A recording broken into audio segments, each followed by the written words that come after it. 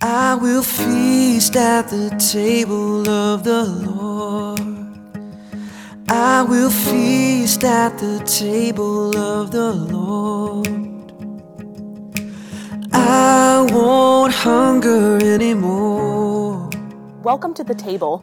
You are listening to the Kingstown Communion podcast with lead pastor Michelle Matthews. The Kingstown Communion is a new United Methodist church existing to gather people into communion with Jesus Christ through courageous conversation, creative community, and collaborating for the common good. We worship at Island Creek Elementary School, 7855 Morning View Lane, every Sunday at 10 a.m. For more information about upcoming events and opportunities to serve, visit our Facebook page, facebook.com/Kingstown Communion. We're glad that you're listening along with us. If you live close by, we hope you'll join us for worship in person. And if you ever feel so inclined to help us by giving financially, you can do so on our website, kingstowncommunion.net. At the table of the Lord, there is peace at the table of the Lord. There is peace at the table of the Lord.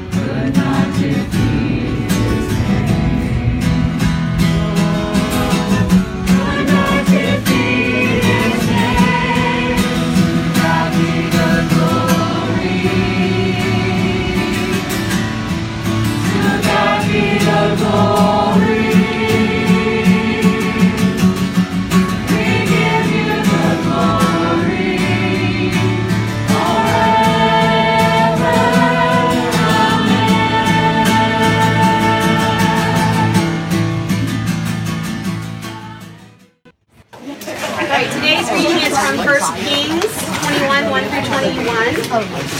Later, the following events took place. Naboth the Jezreelite had a vineyard in Jezreel, beside the palace of King Ahab of Samaria. And Ahab said to Naboth, "Give me your vineyard, so that I may have it for a vegetable garden, because it is near my house. I will give you a better vineyard for it, or, if it seems good to you, I will give you its value in money." But Naboth said to Ahab, "The Lord forbid that I should give you my ancestral inheritance." Ahab went home resentful and sullen because of what Naboth the Jezreelite had said to him, for he had said, "I will not give you my ancestral inheritance." He lay down on his bed, turned away his face, and would not eat. His wife Jezebel came to him and said, "Why are you so depressed that you will not eat?" He said to her, "Because I spoke to Naboth the Jezreelite and said to him, 'Give me your vineyard for money, or else, if you prefer, I will give you another vineyard for it.' But he answered, 'I will not give you my vineyard.'" His wife Jezebel said to him, "Do you now govern Israel? Get up, eat some food, and be cheerful. I will give you the vineyard of Naboth the Jezreelite." So she wrote the letters in Ahab's name and sealed them with his seal. She sent the letters to the elders and the nobles who lived with Naboth in his city. She wrote in the letters, "Proclaim a fast, and seat Naboth at the head of the assembly. Seek 2 scoundrels opposite him, and have them bring a charge against him, saying, 'You have cursed God and the king.' Then take him out and stone him to death." The men of his city, the elders and the nobles who lived in the city, did as Jezebel had sent word to them, just as it was written in the letters that she had sent to them. They proclaimed a fast and seated Naboth at the head of the assembly. The two scoundrels came in and sat opposite him, and the scoundrels brought a charge against Naboth in the presence of the people, saying, Naboth cursed God and the king. So they took him outside the city and stoned him to death. Then they sent to Jezebel, saying, Naboth has been stoned, he is dead. As soon as Jezebel heard that Naboth has been stoned and was dead, Jezebel said to Ahab, Go, take possession of the vineyard of Naboth the Jezreelite, which he refused to give you for money, for Naboth is not alive, but dead. As soon as Ahab heard that Naboth was dead, Ahab set out to go down to the vineyard of Naboth the Jezreelite to take possession of it. Then the word of the Lord came to Elijah the Tishbite, saying, Go down to meet King Ahab of Israel, who rules in Samaria. He is now in the vineyard of Naboth, where he has gone to take possession. You shall say to him, Thus says the Lord, Have you killed and also taken possession? You shall say to him, Thus says the Lord, in the place where dogs licked up the blood of Naboth, dogs will also lick up your blood. Ahab said to Elijah, Have you found me, O my enemy? He answered, I have found you, because you have sold yourself to do what is evil in the sight of the Lord. I will bring disaster on you, I will consume you, and will cut off from Ahab every male, bond or free, in Israel. The word of the God for the people of God. Thanks be to God.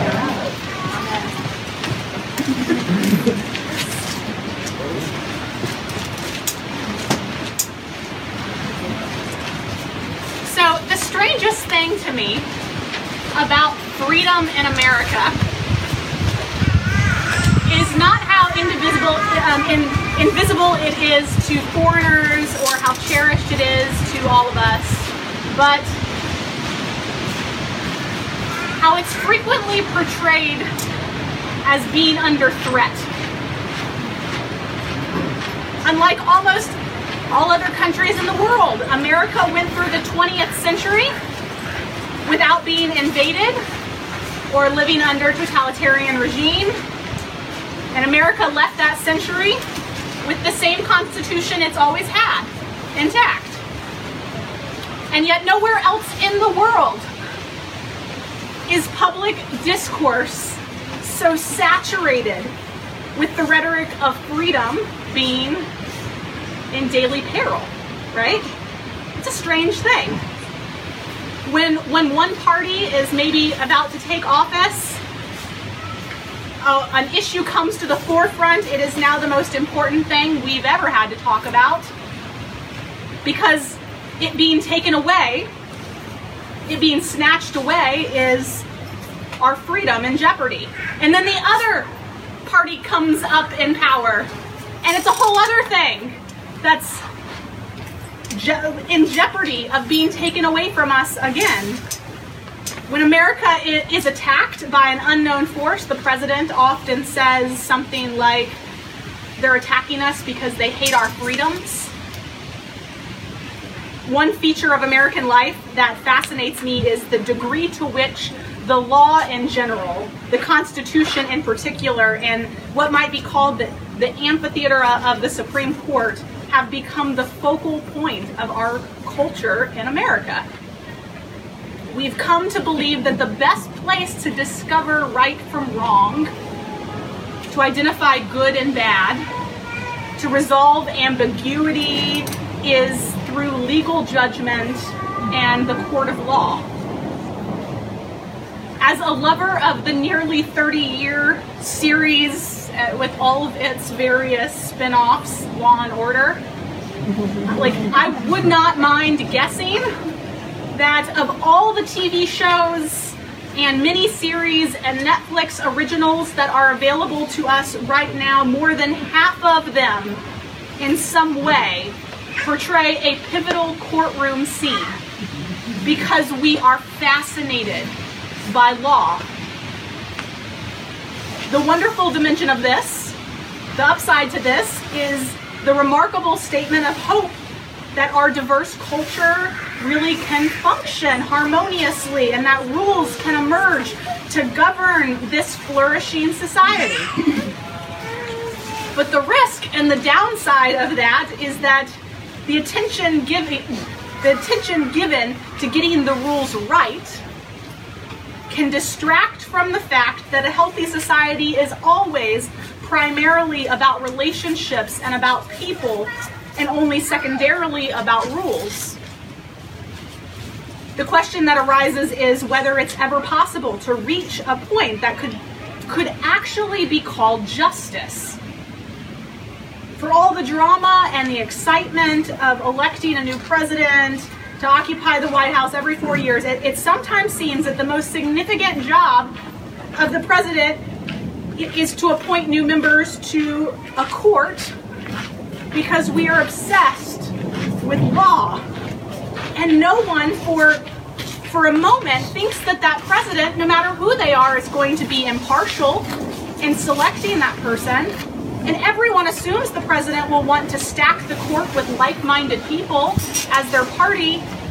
And it makes you wonder whether anyone really even believes in justice. Or if we've all just settled for the manipulation of a legal system to get the results that we want. But this shouldn't make us cynical, of course. After all, a flawed legal system is a whole lot better than no legal system at all.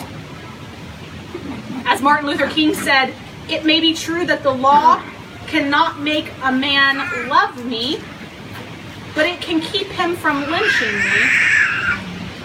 And I think that's pretty important. But that brings us to our final book of the Old Testament and the story of Naboth's vineyard today in 1 Kings. The story is about what happens when there's no justice and the powerful get to crush who stand in their way. Ahab is king of the northern territory in the land of Israel. Beside his palace lies a vineyard, and Ahab wants to purchase that vineyard.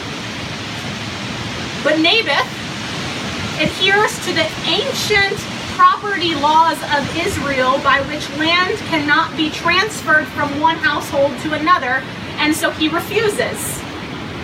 And so Ahab just sulks. But his wife Jezebel says, "What kind of king are you?" She sends instructions to the nobles of Jezreel, instructing them to have Naboth lynched. The nobles obey Jezebel's instructions to the letter of the law, and in no time the vineyard becomes Ahab's vineyard. On the face of it, the story of Naboth's vineyard is like the hallmark text of the Old Testament for corruption of power, of the rich getting richer and the poor staying poorer, of the powerful assuming all that the world is theirs. They have full reign of everything. And on the face of it, this story is a precise illustration of Martin Luther King's point. If there's no law, or at least no law enforcement, there's nothing to keep someone from lynching me. And that does seem pretty important. In a society where the king and queen have unbridled power, justice is an early casualty. Of course, the kingdom of Israel was not, in fact, a lawless society. There was a law, and that law was the covenant made between God and Moses at Mount Sinai, a covenant designed to help Israel keep the freedom God had given her by bringing her out of the land of Egypt.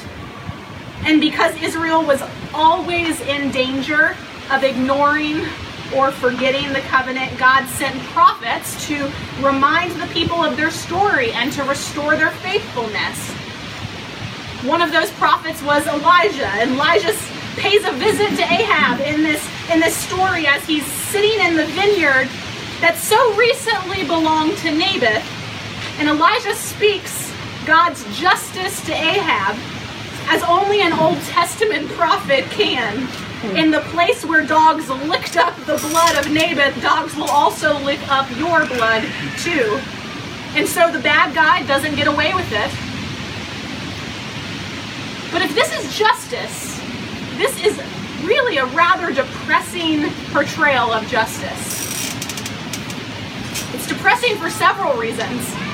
Number one, justice appears to have no preventative power. It can't stop people from doing terrible things to one another, only punish them for having done so. Number two, it seems that any system of law enforcement is only as effective as the force that lies behind it. And that makes justice little more than a grand word for the exercise of power, then. And number three, justice doesn't do the thing that Naboth's family really wants it and needs it to do in this story, and that is restore the life of Naboth himself. Justice can identify the transgression, justice can pass the sentence, justice can ensure punishment, justice can stop the wrongdoing, yet justice can't heal, justice can't restore, justice can't reconcile, it can't genuinely make anything better. But there's a lot more going on in this story than a gruesome tale of ruthless oppression and its just deserts. Let's talk about what this story is really about. It's really just a retelling of the horror story of Israel. In the first place, look at the way Ahab rehearses all the sins of the Old Testament in just 21 verses. Like David with Bathsheba, Ahab takes what is not his and arranges the death of the one who stands in his path. Like Cain with Abel, Ahab attacks his brother out of jealousy and impatience. Like Adam with Eve, Ahab takes the fruit of the vineyard when it is obviously God's will for him not to do so. The story of Naboth's vineyard is all of Israel's sins all put together. Then look at how this story represents Israel choosing slavery over freedom. The vineyard is actually a frequent metaphor for Israel throughout Scripture, but we only hear the term vegetable patch, which appears here. He's going to make it a vegetable patch on one other occasion in all of the Old Testament. It's in Deuteronomy when we hear it, and it refers to Egypt. So Ahab's desire to turn Naboth's vineyard into a vegetable patch is a symbol of Ahab's intent to take Israel all the way back to the conditions of slavery they were in before. When Ahab kills Naboth and takes possession of the vineyard, what we're supposed to recognize is this ironic echo of exactly what Israel did under Joshua in driving out the Canaanites and taking possession of the promised land. And on top of all of that, notice how this story, injustice is portrayed in the disordering of relationships. The relationship with the land. Naboth understands his own land to be like the promised land, a gift and trust from God that cannot be sold. While Ahab, by contrast, sees the land as transferable. It's a commodity, something to monopolize and manipulate to get what he wants. And second, the relationship of the king. Israel saw the monarchy as a gift of trust to help the people embody the will of God. And Ahab saw the throne as a mechanism for him to get what he wanted, what he deserved by force. So this is what the story of Naboth's vineyard is comprehensively showing us. That justice unravels when we lose sight of who we are in relationship to God. And once justice has this great fall, it's a tall order to put it back together again. I wonder if you yourself have been close in any way, close enough to have an experience of justice or injustice, to feel the profound pain of this overarching story that tells everyone's story. Maybe you've been the victim yourself of cruelty or crime, or maybe you know someone who has been. Maybe you yourself have done something seriously wrong and don't know how you could ever restore relationships. Maybe you have been close to someone who's been some part of this spiral of justice and injustice, and you've seen how lives can be wrecked by it, there really is only one thing that can make it better. One thing. There really is only one thing that can make any difference in a situation where you can't bring Naboth back. There really is only one thing that can prevent an act of merciless force and the crushing of an innocent life and a vendetta of vindictiveness and a cascade of vigilante revenge.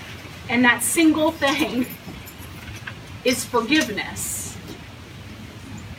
Today there are plenty of dispossessed Naboths and plenty of unjust Ahabs on which to focus our attention.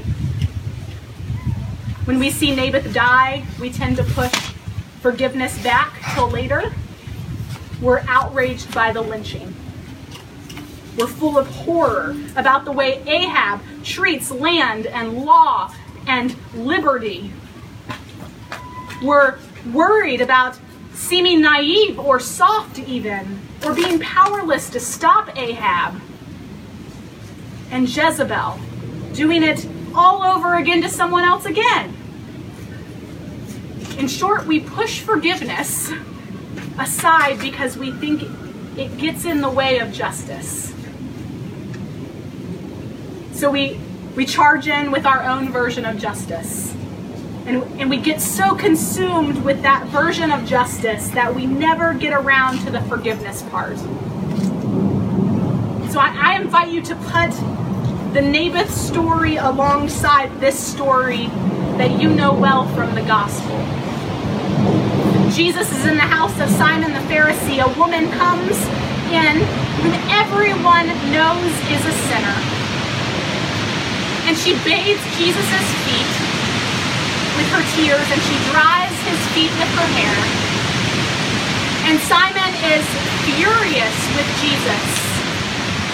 But Jesus turns the tables on Simon, and he points out the multiple ways that Simon has been rude to him, yes. And Jesus says there's only one thing to be done with wrongdoing, whether it's a sin of commission done to another, like the woman's, or a sin of omission done to oneself, like Simon's. And that thing is forgiveness. Forgiveness shouldn't be the last thing Christians have to say in the face of injustice. It should be the first thing. Forgiveness says, you can hurt me, but you can't take away my allegiance to Christ. You can be cruel to me, but you can't make me become like you. You can crush me, but you can't put yourself outside the mercy of God. And so why do we forgive? Because we don't want to turn into creatures of bitterness locked up in the past. We don't want to be given over to a hatred that lets those who've hurt us continue to dominate our lives. Because unlike Simon, we know we're sinners too. And we can't withhold from others the forgiveness we so desperately need. Why do we forgive? Because Jesus, in his cross and resurrection, has released the most powerful energy in the universe, and we want to be a part of it and to be filled with it.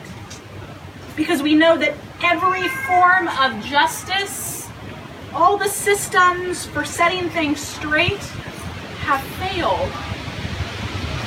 Because Jesus is dying for us to forgive. Jesus is dying for us to stop our shame and to beg for forgiveness. Jesus is dying for us to end our hard-heartedness and offer the hand of mercy. Jesus is dying for us to forgive. And why do we forgive? Because forgiveness, and this is what the Old Testament teaches us. This is the value we find in the book of Kings, is forgiveness is the justice of God.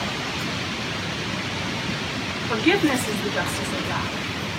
That's why a society that has forgotten how to forgive can never truly know what justice looks like.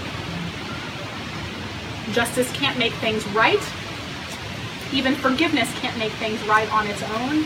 It takes repentance, it takes reconciliation, it takes making amends, it takes healing, but all of these start with forgiveness.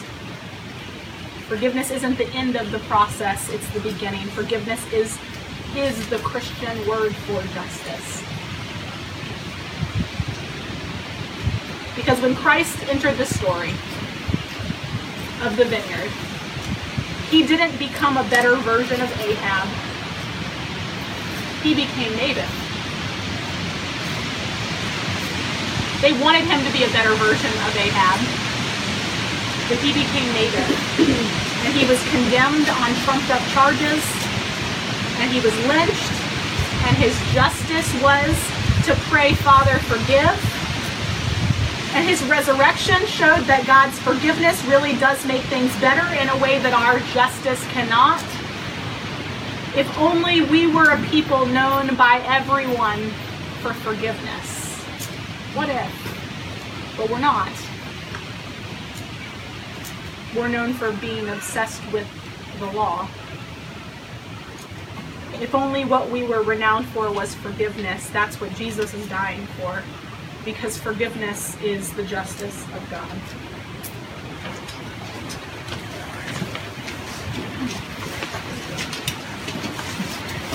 Would you pray with me?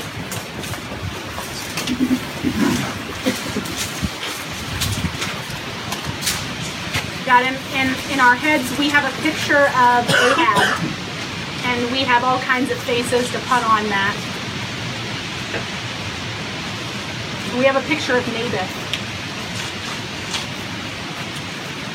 We have a picture of the one who has been robbed, the one who has been mistreated, and the one who does that mistreating.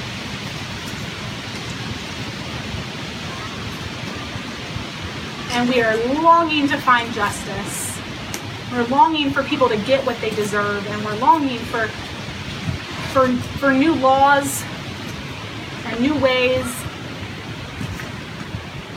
that we can turn things around to get retribution for those who have not been treated well. And these are good things. We know that being a part of a movement of justice is a good thing. But God, make forgiveness our first choice.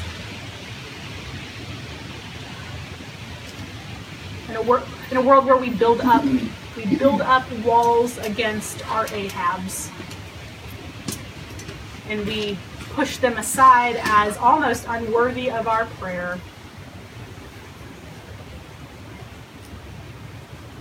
We ask God you would teach us forgiveness, that forgiveness would be so deeply seated in every Christian that it would be truly the justice of God for the world. We join together in that prayer that you taught us to pray, that in the very word says, forgive us our trespasses as we forgive those. We join in that prayer. Our Father, who art in heaven, hallowed be thy name. Thy kingdom come, thy will be done, on earth as it is in heaven.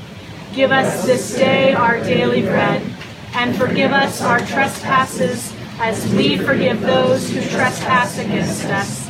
And lead us not into temptation, but deliver us from evil. For thine is the kingdom, and the power, and the glory forever.